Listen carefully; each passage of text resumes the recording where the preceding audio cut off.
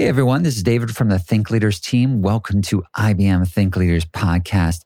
Today we're talking all about top women in AI. I had a really fascinating discussion where I was taking the role as listener and learning from our two amazing guests.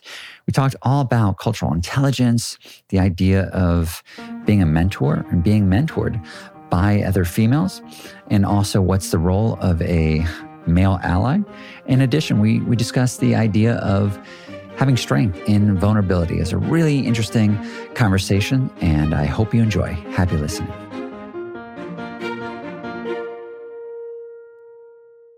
Hey everyone, this is David from the Think Leaders team, and welcome to IBM Think Leaders podcast. Today we're talking all about top women in AI. Really excited to have on today's show Lily Gil-Vellante, who is the co-founder and CEO of Cien and Culture Intel, and also Amanda Stent, who is the natural language processing architect in the office of the CTO at Bloomberg.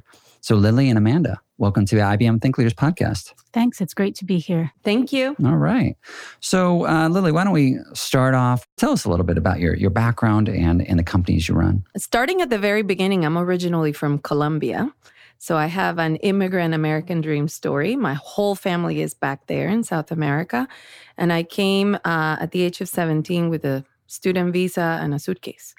Oh, wow. So fast forward now, I always thought I was going to be in corporate America in a big corporate role, and the entrepreneurial bug bit me. And here I am now as a female founder, proudly, kind of bringing what technology, culture, and business can do all together to drive growth, to stay ahead of shifting demographics, and ultimately disrupt and innovate in this very fast-moving market we live in. So those two businesses I have, one is more on a consulting and marketing side, Cien, focused on helping blue-chip companies find growth in new markets. But I think we're here to talk about Culture Intel, which is using tech and AI and fun stuff to understand people differently. So I'll leave it as that because I'm sure we're going to talk about it later. Well, thank you. Yes, we'll focus on that then.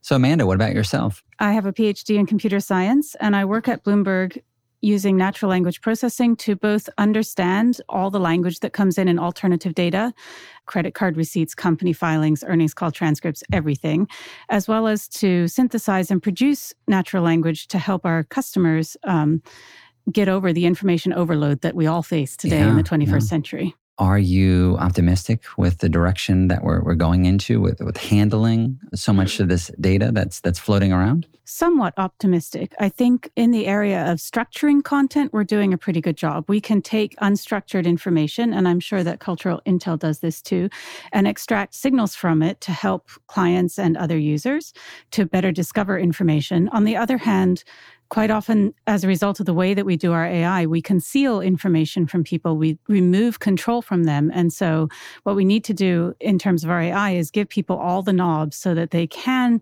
find the information and get out of the bubbles that we put them in. So Lily, tell us then a little bit more about Cultural Intel, especially around unstructured data. Yeah, a bit of a backstory with the name. Culture Intel is short for cultural intelligence, which is a term that I'm obsessed with. Because, I find it amusing that the tech sector is obsessed with personalization.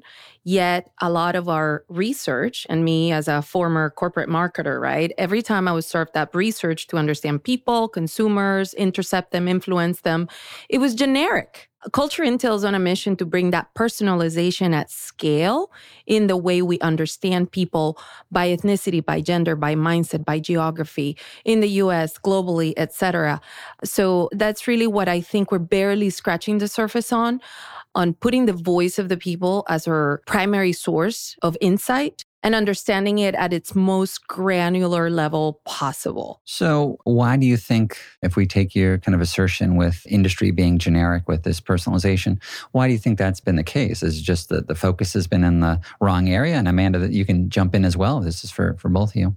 I think there's a sleepy giant that many C-suite leaders maybe haven't seen in its full scale. And it hit me when I was at Johnson & Johnson in a corporate position, which is why I created the company. Basically, when you look at the shifting demographics of the country, by the year 2040, we're going to be a majority minority nation.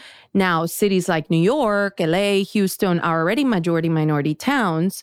And when you ask any Fortune 500 where most of their volume and sales or growth are coming from, are from these big markets. So unless you start paying attention to who is driving the growth inside those markets, you may be missing out on a piece of insight that is going to help you tap into growth. So 2 data points for those that are listening that are important. No matter what industry you're in, 100% of population growth is coming from diverse segments in this country. Any analyst in Wall Street is going to tell you, you bet on growth, anticipate it. Therefore, the way we tech enable, any way we understand people, use AI, use technology, we have to be inclusive and have cultural intelligence. Otherwise, you're going to have a half-told story. So Amanda, what about your perspective? Do you think you can offer some insight with how we go about analyzing some of this data? I think it's very true that we have historically in AI been overemphasizing information from certain demographics and overemphasizing the information that is in front of us. We should be trying to bring in all different kinds of information. In the case of Bloomberg, that means constantly scaling the number of companies we cover, the number of securities we cover, doing a better job with private equity, doing a better job with all the sources of alternative data, such as ESG data and commodities data and other kinds of data that you can't easily capture in just ticks of an equity ticker. So we need to work very hard on that and need to work harder on that. I think also that we need to give users control over how they are represented and pictured, even if it's just showing an alternative. So one thing that we do at Bloomberg is to allow our clients to choose what it is that they tell us they're interested in. And then we can reflect that to them instead of trying to guess what they're interested in and then trying to reflect that to them. That becomes a hot topic recently, especially around a lot of social media companies with the kind of assumptions they might be making about your personality. Where do you think we are right now on that evolution with having an accurate picture about who somebody is? Not super great. And I'm not sure that automatically capturing an accurate picture of who someone is should be our goal. I think our goal should be to capture the information and then give people the control so that they can tell us what they're interested in right now and what they're interested in general. How many of us have seen an ad for lamps after we looked for lamps and bought a lamp? Like, that is not the time that you want to be seeing ads for lamps. You want to be seeing ads for lampshades or carpets or whatever goes underneath your lamp, end tables. We should be giving users the ability to say, this is what I'm interested in right now. This is the bigger task that I'm trying to solve, and working on understanding the world and understanding the artifacts that they want to interact with, perhaps more so than trying to just capture short summaries of human beings. If I could have a buck for every traditional marketer that has tried to poke holes at culture intel, I'll have millions already sitting on a corner somewhere, because it's not what you're trained to do in research. So the safer thing is for me to define who you are and serve you up with what I think you need instead of the other way around. So in our case, this morning, I was on a call when a researcher asked me, so how does your panel work? And I'm like, it's not a panel. It's like millions of unstructured digital discussions in real time. That is the source, and I cannot influence that. In 2016, when in June I was showing that Trump was going to win, people are like, oh my gosh, how can you do that? The polls say something. I was like, don't shoot the messenger. That's the voice of the people. And things like that. It's not forcing or leading the witness and asking for an answer you want to get, but really be open to a discovery. And that takes a humbling mindset. And that for tech people, researchers, et cetera, it's hard because you're trained differently. So I think it's a mind shift. So you're saying it's a mind shift. Do you think we'll also have to kind of unlearn certain things, or do you think? Yeah, I think so. Like these blue chip clients who's like, oh, how do I sell more of that, right? That they hire us for that. And they want it to be in their terms. And you have to be open to the fact that our discovery in like, what do people want in snacking these days? Maybe something that you're not giving them. Yeah. Which that in itself is an amazing nugget, because then it's a cue for innovation. It's not an insight that confirms and validates something you want to know today, but it may be a foresight for something that has yet to be created. And that goes back to, again, what Amanda just said of not just assuming I'm serving you up what you want, that lampshade, again, that probably you bought already, but being willing to listen and maybe realize, oh, this person is looking for something else, but the signals are there. It's so hard for us as humans to get used to not having all the information at our fingertips, and that computers can help us to really structure and identify the signal in all that information. And we need those computer systems, those AI systems, to be transparent about what they are showing us and where the anomalies are and where the trends are in the data. So we really need to focus on educating both young people and the C-suite, as you said, in adopting a data-driven mindset, and then also in being somewhat critical about the technologies whose output they are looking at and the potential things that might be hidden by those technologies. Let's shift gears a little bit. Lily, as you note, even on your bio, that you're one of only 2.6% of Latinos serving on Fortune 500 plus public board, and then also being a woman in AI. Where do you think we are right now on that process with shifting not only women in AI, but also female founding companies? I wish I could have a happy, optimistic answer. Okay. Just to be honest. Well, tell us how it is. We want the World honest Economic truth. Forum shows you that if we continue at this pace, like the pay gap is going to be filled in 200 years. It's like, really? Wow. Okay, we can do better than that, right? But it's the same thing for female founders who are outpacing new business creation versus men at a rate of 5-1. But we're still getting less than 3% of venture capital and angel funding, despite the growth and all of this. And we have women's initiatives and women in tech and girls who code and Latinas in tech. There's all this stuff, which is exciting because I think it's normalizing that profession amongst young people. But the fruits of that have yet to come in a while because we're still the minority in the graduating classes of traditional engineering programs. Now, here's a twist, and I'm an example of that. Definitely not Amanda, because she is our PhD genius next to me. But I am the daughter of 2 engineers, my mom included. She was totally a trailblazer when no one was an engineer, and she was the only girl in her class. I tell people, and I tell young women all the time, not to freak out that STEM or a career in STEM, yes, well, we need the hardcore technical skills. Let's say somebody like me that later in life jumps into it, can be learned. Back to the mindset, right? So to me, 10 years from now, and this is Lily's speculation, crystal ball, to me, AI platforms will be like back in the day when we needed to learn like Microsoft Word and PowerPoint and Excel. You know, it's just a way of being more efficient in the way you carry yourself every day. So I think women have long ways to go, and we need to realize that there's different paths to jump into this journey of technology. What else do you think needs to happen for this to shift? You mentioned this is normalizing, but it sounds like there's still some progress to go. I think we need both men and women together, realizing that getting more women in tech is not about being PC and doing the right thing. If I hear that one more time, I'm also going to jump out the window. It's about recognizing that 80% of consumer spending decisions in this country are done by a woman. So anything you're designing, if it doesn't have a female perspective, you're probably going to have an incomplete perspective. There's research over and over that shows that when a company is run by a female, it reports upwards of 30% more profitability. So it's the user profile who's making decisions, as well as the profitability of the organization that should motivate us to look at this kind of equity to be achieved. But it's not social justice. It's just good business. You can wait for others to find the solutions, or you can start being part of the solution today. So anyone that is listening right now arguably is already curious, intrigued in the sector, working in AI. Well, I'll ask you right now, so pay attention right now.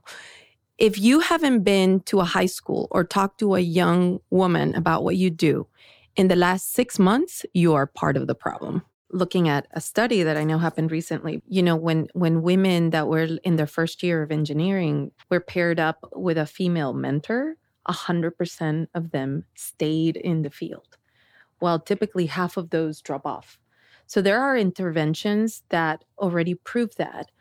And it's a great retention mechanism. By the way, very inexpensive for those of you corporate leaders that are wondering, gee, how do I keep women engaged? Well, create these like buddy systems that are people that are genuinely there not to point feedback but like really just be by your side.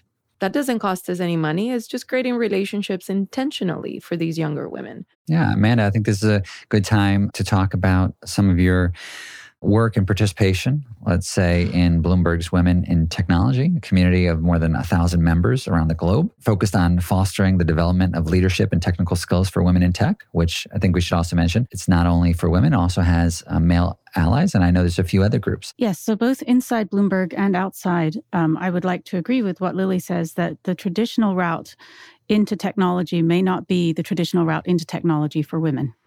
Inside Bloomberg, I work with Bloomberg Women in Tech, and outside Bloomberg, I work with the Computing Research Association Committee on Widening Participation in Computing Research.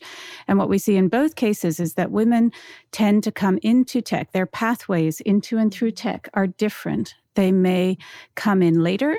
They may have a different route to entry through different majors or through different interests. Part of this is what I'm going to call the grandparent problem. If you can't see in your family and friends someone who's working in a field, then you may not know that that field exists and what the potential of that field is while you're in high school. So definitely early intervention is really critical. But also as a technology community worldwide, we do not have enough warm bodies to fill all the positions.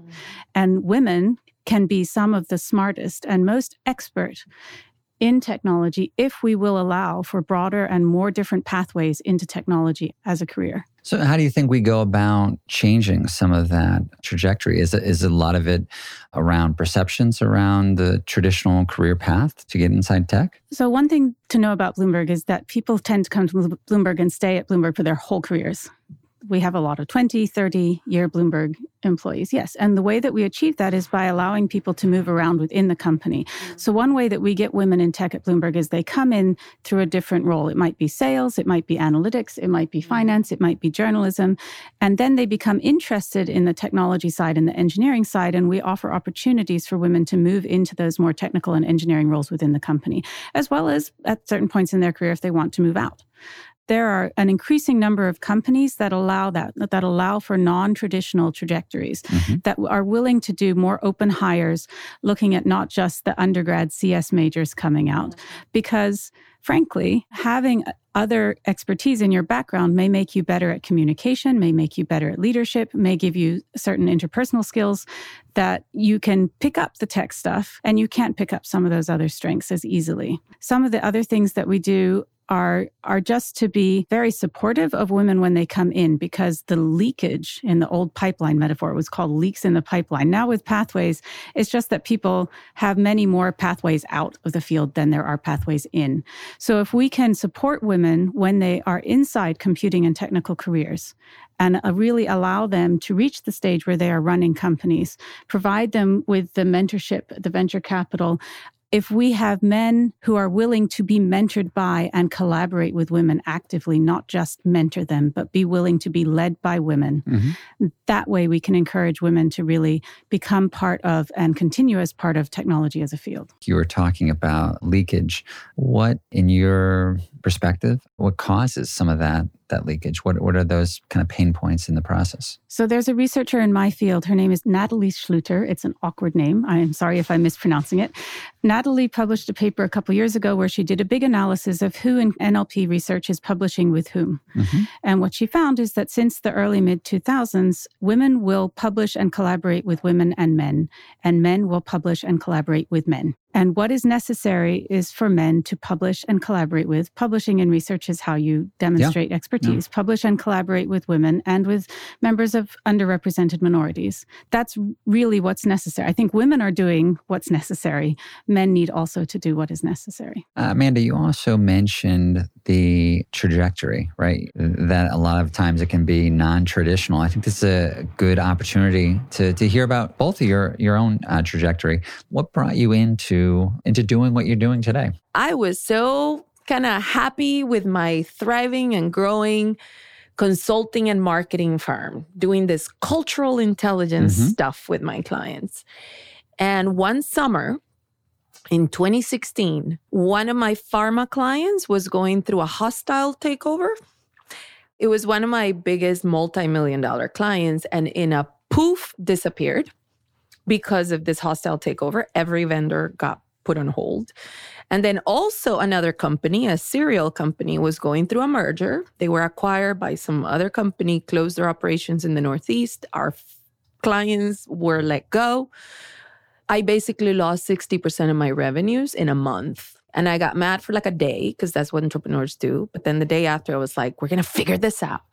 I said, we are going to tech enable what we do. So I told my team, in the next 6 months, we will launch a tech enabled solution to cultural intelligence. And they looked at me like, okay, you're crazy. How are we going to do that? So how do I do that? You surround yourself with people smarter than you. You can be the visionary. I know enough about technology to be dangerous, but not the one, messing around with Python. But I can tell you, can you try that? Because I know it's doable. You do it.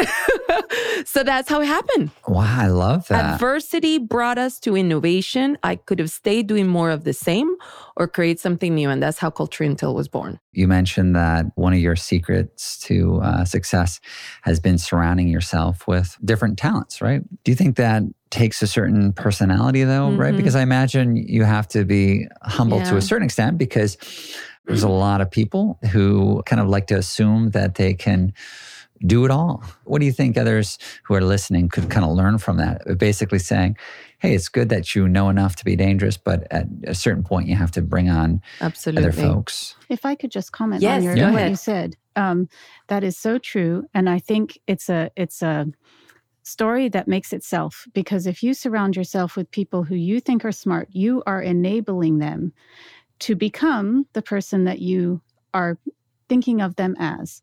So you surround yourself with people who you make to be the people that you've envisioned them as. It takes a very special kind of person to be that. But when you are that, you have an incredible richness of careers and an incredible richness of connections who you effectively fabricated. And then people end up doing stuff with you, not because they have to, but they want to, because they're getting the best selves out. It becomes like this gift that keeps on giving. There's so much power in vulnerability because a leader is able to do exactly what Amanda said, get the best out of people around you. And now I just tell people here, another simple takeaway for our listeners. If you're the smartest person in the room, that means you're really dumb. You as the leader can stay above it and see the forest, right? But know enough to go down into the woods as needed. But I see the best performing teams when you let them run. I know there's been some articles recently about women sometimes taking a different strategy for raising money in the startup community. What do you think from your own perspective? What have you seen with how women go about raising funds? I'm a portrait of the insights, and I don't know if I am proud about it. So it feels very Wonder Woman-like to say, I'm 100% self-funded and blah, blah, blah. But are we limiting our growth because of it? And the big answer is, yeah, I know it is. Now, it's more convenient for me to talk to clients than talk to investors.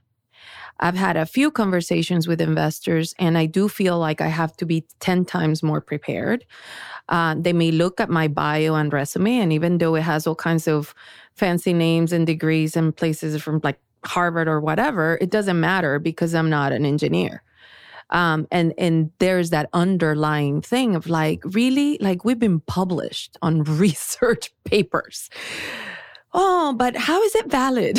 It's like, there's been times when I have to bring my male co-founder and let him talk, and we strategically decide that.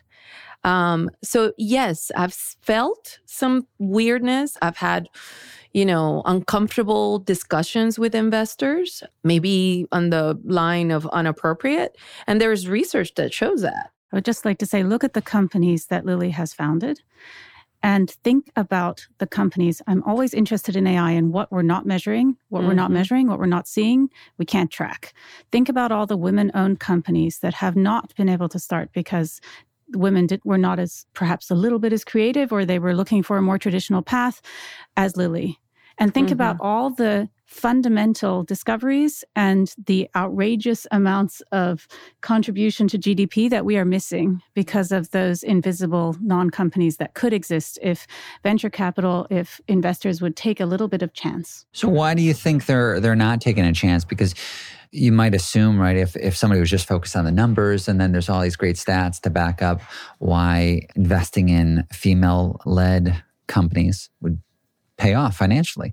How come that doesn't seemingly win the day. When, 97% of venture capital is male? Quite often, the applications, the products that are being brought to them, they cannot see how those products would be useful. So if most of the investors are not from the population that is going to be doing most of the purchasing, then you necessarily end up with some waste and bias in the system. And it is aggravated by our cultural biases. So we need more venture capitalists who are women, and we need more women on the advisory boards of VC firms, as well as more ways for small companies to start and to grow into big companies other than these traditional methods. So Amanda, what about yourself? We heard Lily's background, her trajectory, what kind of brought her into where she currently is now. Love to hear about your own journey to where you're at right now with Bloomberg. So I got interested in AI in high school. This is not a very traditional trajectory for a woman or a man. Perhaps I learned a programming language called Prolog, which was the AI programming language at the time, like Python is today. And I just sort of really loved it. I loved that you could tell a computer things that were true, and it would tell you things that were more things that were true based on that. I thought that was just fascinating. My second career trajectory, by the way, was computer security. I wanted to write viruses. When I applied to grad school, I applied to programs in both fields. And then I chose based on where I was accepted and what really excited me about the programs where I was accepted. But I always knew that I wanted to do a PhD, and I knew that I wanted it to be in a computer science field. I thought I would have a fairly traditional career trajectory in academia, but I realized at some point that what I would like to do is break out the research and the teaching. I love teaching. I love research. Those two jobs in my mind are both full-time jobs. So I decided to split it up. And that's how I ended up going down an industry research career path. In 2016, when I started looking at Bloomberg, I have former PhD students who are there and who told me that the company had really transitioned over the previous 10 years from a data company to a data science company. And that was really exciting to me. And the other thing that was really exciting was that all the language that we process at Bloomberg, we can ground to some ticker or some company. We can link it to something in the real world, which is really fundamentally what interests me about language, that we are talking about ideas, but we are also talking about things that really exist in the real world. And then when you were in the classroom earlier in your career, what did you see as your role as a professor with leading future generations? I think that the role of a teacher is to enable people to think on their own and discover their own strengths. Computer science is a very algorithmic and fact-based field, and there's an increasing body of knowledge there that some people would like just to stuff into the open mouths of students, like you stuff worms into a baby's mouth. But that's not how to teach, right? That's not how to teach a future technologist, because the field moves so fast. You are going to be constantly learning throughout your career. So what I try to teach people is how to learn themselves. And I think that's not just true of computer science, but increasingly true of every field, but especially still true of computer science. Yeah. So Lily and Amanda, thank you both for coming on our podcast. Thank you. Hey, we really appreciate you listening to the IBM Think Leaders podcast. Here's my ask for you. If you have another person who would love this show, why don't you share it with them? Thank you.